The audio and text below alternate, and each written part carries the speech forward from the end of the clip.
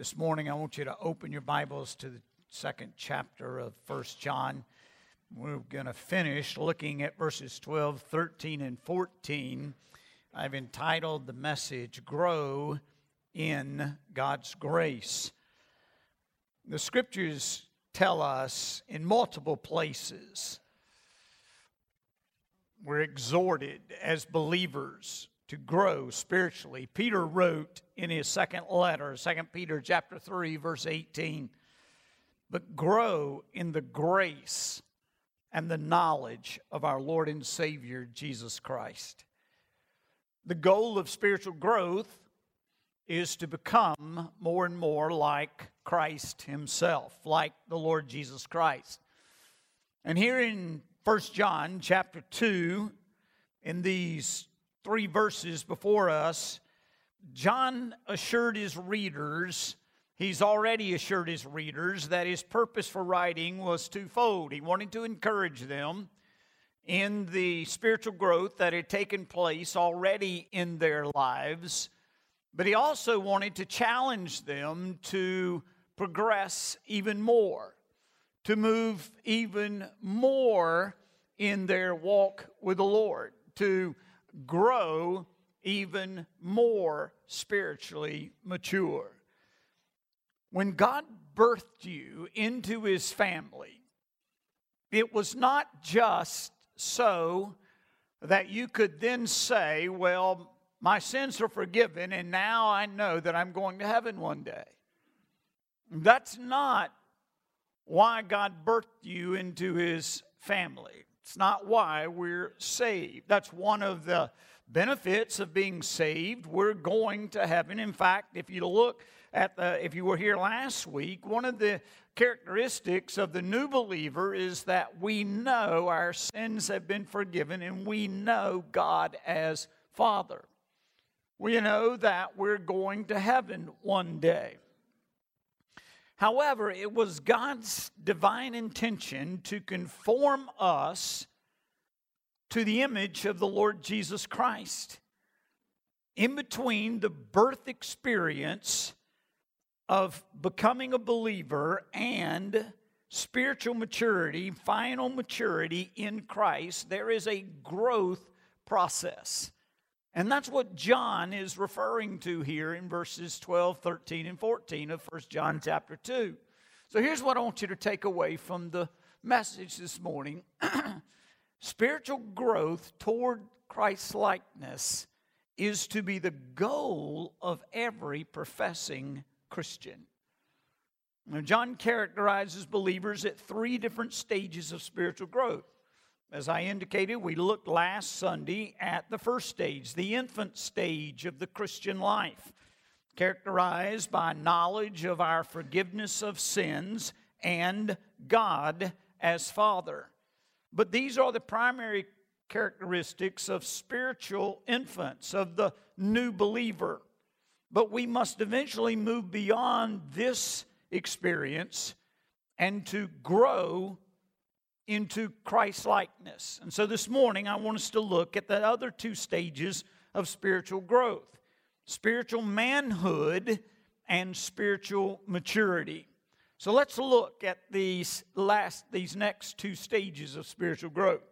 The first one, which would be the second stage of spiritual growth, but the first one we're looking at today is spiritual manhood. Spiritual children or infants, new believers, spiritual babies, lack discernment, and they are easy prey for false teachers, which is what was happening to the churches that John is writing to in Asia Minor. They were being infiltrated by a false teaching known as Gnosticism.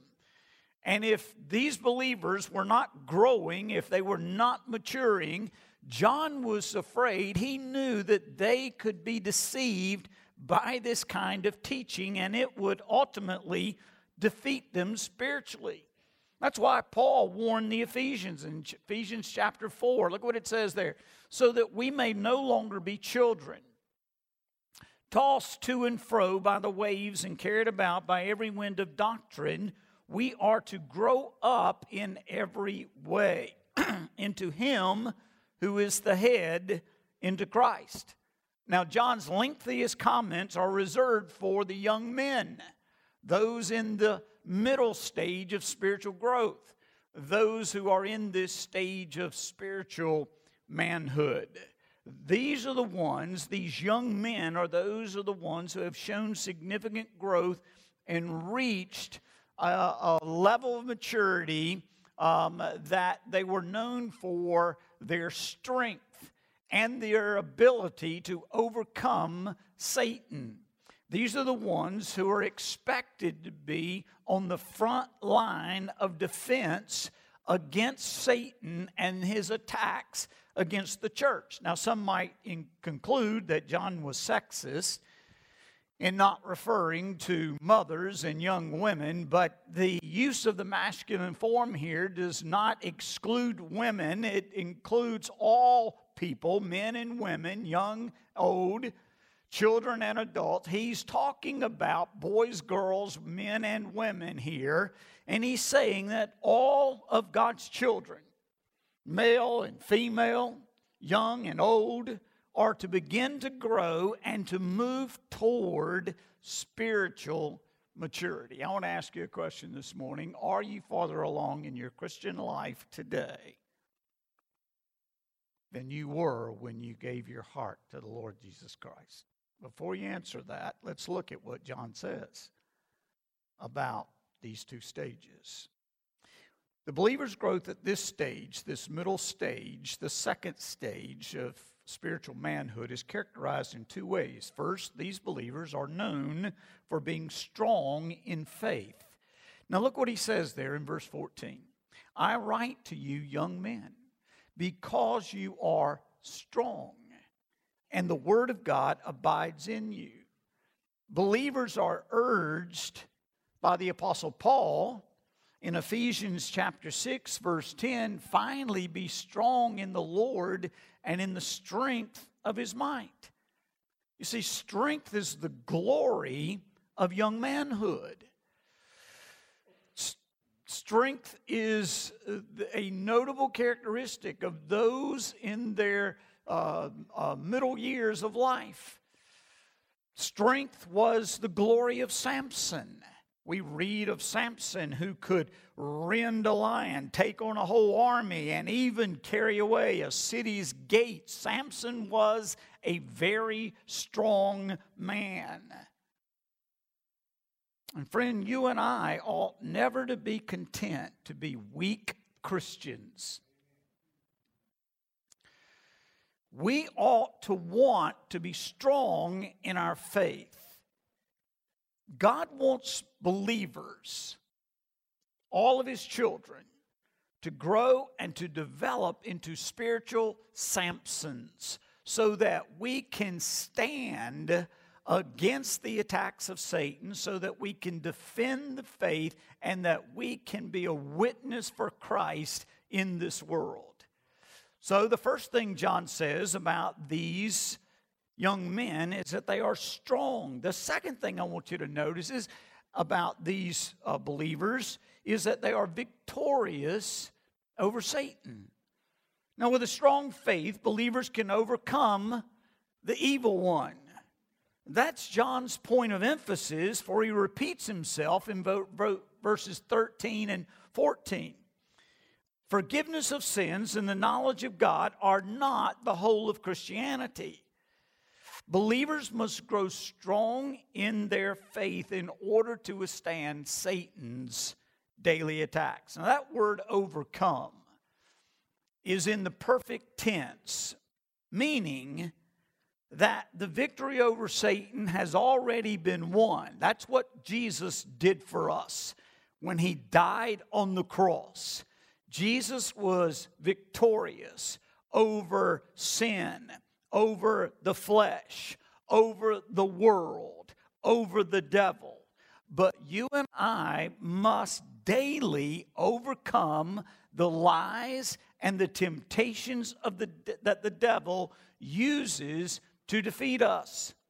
young men who have grown up spiritually are no longer defeated by the evil one. What does that mean? It means that because they are strong in their faith, because they have matured and they are continuing to progress in their faith, what used to get them, what used to make them fall, what has caused them to fail in the past, because of their strong faith and their ability to use the Word of God, they are now able to face Satan and overcome Satan because of their faith and the Word of God that abides in them.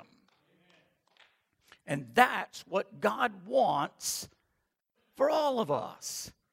Now, what's the secret to strong faith and victory over Satan? Look what he says. The Word of God abides in you. That word abide means to come to live. The Word of God has come to live in their hearts and in their minds. They have made the Word of God a part of their lives, and it has made them strong. It has made them victorious. One of the most fascinating stories in the Bible is the story of Jesus in the wilderness. In Matthew chapter 4, we read about where Jesus was tempted by Satan for 40 days and 40 nights. Jesus had gone without any food at all. And at his weakest point, Satan comes along and he tempts the Lord on three different occasions, in three different ways.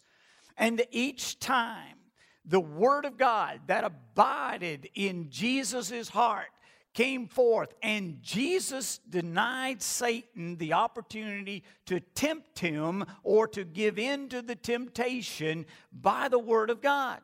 He says the first temptation, Jesus reached into his heart and brought the Word of God forth. He says, "It is written, man shall not live by bread alone, but by every word that comes from the mouth of God." The devil then took Jesus up on top of the temple, told him to cast himself down. If he was the Son of God, he would be protected by God's angels. And Jesus again reached into where the Word of God was abiding. He says that again it is written, "You shall not put the Lord your God to the test." The third temptation was for Jesus to bow before Satan, and Satan would give him all the kingdoms of the world. And again, Jesus went to where the Word of God abided in him. And he said, "Be gone, Satan, for it is written, you shall worship the Lord your God, and him only shall you serve." And the Bible says at that point, the devil left him, and behold, angels came and ministered to him. Jesus was absolutely victorious over the devil. Friend, as Christians, you and I need to understand that we can have daily victory over the devil as we let the Word of God abide in us. Jerry Vine says, when you begin to get a grip on God's Word begins to get a grip on you. The question is not whether you own a Bible. The question is, does the Bible own you?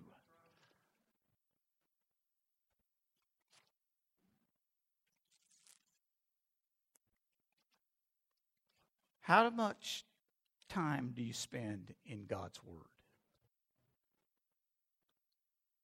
Show me a person who has power with God, a person who enjoys intimacy with the Lord, a person who has a strong faith, a person who experiences personal victory over temptation, and I will show you a person who is committed to consistent reading and studying and meditating on the Bible. Friend, just as it takes discipline to work out regularly and become physically strong, so it takes discipline and consistent reading and studying of the Scriptures to become spiritually strong. As the psalmist says in Psalm chapter 1, verse 2, "But his delight is in the law of the Lord, and on his law he meditates day and night." Do you delight in the Word of God? Really delight in it? Do you cherish it? Do you spend time with it? Does it permeate your life? Do you put it into practice? Does it guide your thoughts? Does it guide your decisions? Does it guide your words? Does it guide your actions? Is the Bible a high priority for you? The young men John was directly addressing derived their strength from the Word of God. The one weapon we all have at hand, and the one that Satan fears most, is the Word of God. Dr. David Allen, head of the theology department at Southwestern Theological Seminary, says this: knowledge of the Word takes the fangs out of the serpent, the devil. It takes the teeth out of the roaring lion, the devil, who walks around seeking to devour us. A fangless snake and a toothless lion cannot do much damage.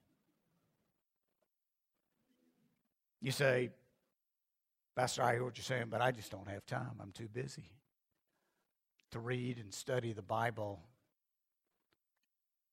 I'm not saying you shouldn't do it. I'm just saying I'm too busy to do it. I can't find the time to do it. I've heard that from people. In fact, I've probably used it myself sometimes. I read this week a letter by 4-star Marine General James Mattis on the advantages of reading. Here's what he said. Before being deployed to Iraq in 2004, a colleague wrote asking him about the importance of reading and military history for officers, many of whom found themselves too busy to read. Mattis responded to this letter, and his response went viral over email. Here's what he said. Dear Bill, the problem with being too busy to read is that you learn by experience, or by your men's experience, the hard way. By reading, you learn through others' experiences, generally a better way to do business, especially in our line of work where the consequences of incompetence are so final for young men. Thanks to my reading, I have never been caught flat-footed by any situation, never at a loss for how any problem had been addressed successfully or unsuccessfully before. Ultimately, a real understanding of history means that we face nothing new under the sun. For all the fourth generation of war intellectuals running around today saying that the nature of war has fundamentally changed, the tactics are wholly new, etc., I must respectfully say that not really. Alexander the Great would not be in the least bit perplexed by the enemy that we face right now in Iraq. And our leaders going into this fight do their troops a disservice by not studying. The men who have gone before us, we have been fighting on this planet for 5,000 years, and we should take advantage of their experience. And then he's closed his letter with these words. He says, as a result of reading, the enemy has paid when I had the opportunity to go against them. And I believe that many of my young guys lived because I didn't waste their lives, because I didn't have the vision in my mind of how to destroy the enemy at least cost to our guys and to the innocents on the battlefields. Hope this answers your questions. Semper Fi, Mattis. I read that, and I thought about the fact that we are in a battle with Satan for our souls and for the souls of men. But friend, we need to understand we are not ill-equipped soldiers facing the enemy alone. Daily, we can put on the full armor of God. But it takes time to read, to study, to meditate, to understand what others have done before. Just like the temptation of Jesus in the wilderness. Learning by Jesus' example. Learning by the disciples' example. Learning from others who have gone before us. Learning what God says about different situations throughout His Word and how we can apply those principles and values to our own lives so that when we are faced with a conflict, when we are faced with temptation, we don't have to learn through experience the hard way, but we can be prepared beforehand and know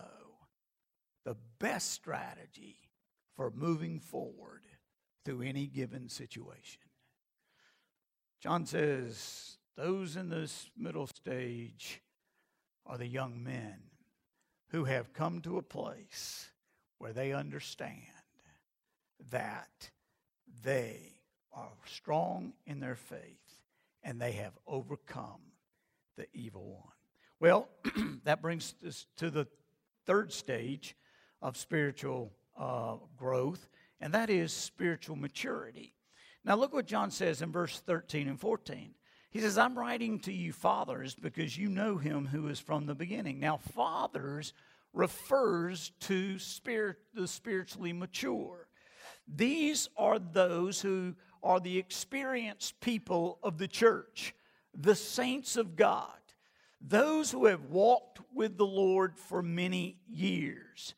Perhaps John is thinking about his own life at this point. As John reflects back on his life, he had walked with the Lord for over 50 years. John had been a believer, and he had walked with the Lord. He had begun many years ago following Jesus, and now, looking back over all these years, John is an older man. He's an elder at this point in his life. And John is, as a seasoned saint, writes to the mature members of the church, and he says, like me, you know the Lord. You've walked with the Lord for many years. And you have reached a level of spiritual maturity. The words "who is" are not in the original Greek text. It literally reads, I am writing to you fathers because you have known him from the beginning. John is saying you have known and experienced the Lord for a long time. Charles Haddon Spurgeon was, when he was a young preacher boy, was preaching on one occasion on forgiveness. And at the conclusion of his sermon, his grandfather, who was a preacher as well, was in attendance on this particular Sunday. And at the conclusion of the service, or the sermon, and as they were getting ready to conclude the service, Spurgeon asked his grandfather to come and to pray to close the service. And the elder Spurgeon came forward. He put his arm on his young grandson, the preacher, and said to the congregation, Charles can tell you about it, but I have lived it. Charles can tell you about it, but I have lived it. And listen, there is something about a believer's walk with the Lord after many years of trusting him. I see this particularly in the senior adults of our churches. You look at some of these men and women who have faithfully walked with the Lord, lived for God most of their lives. They just exude trust. They are filled with a sense of joy and assurance and hope. I've heard more than one say, the longer I serve him, the sweeter he grows. So I want to ask you, do you know more about God this morning than you used to? Do you know more about Jesus than when you first came to know Him. You ought to. And if we don't, if we're not growing, if we're not maturing, if we're not seeing that our faith is becoming stronger, if we're not experiencing victory over Satan, if we're not moving towards spiritual maturity, then I can assure you that we will face defeat and failure along life's path. And we will look back one day with regret, knowing it could have been so much different had we just decided way back then, when we were spiritual infants, that was not enough. That is not all God wanted of me. But He wanted me to grow into spiritual manhood and womanhood, and to become one day a spiritually mature saint of His. Friend, may God help us as individuals and as a church to grow from spiritual infancy to spiritual maturity.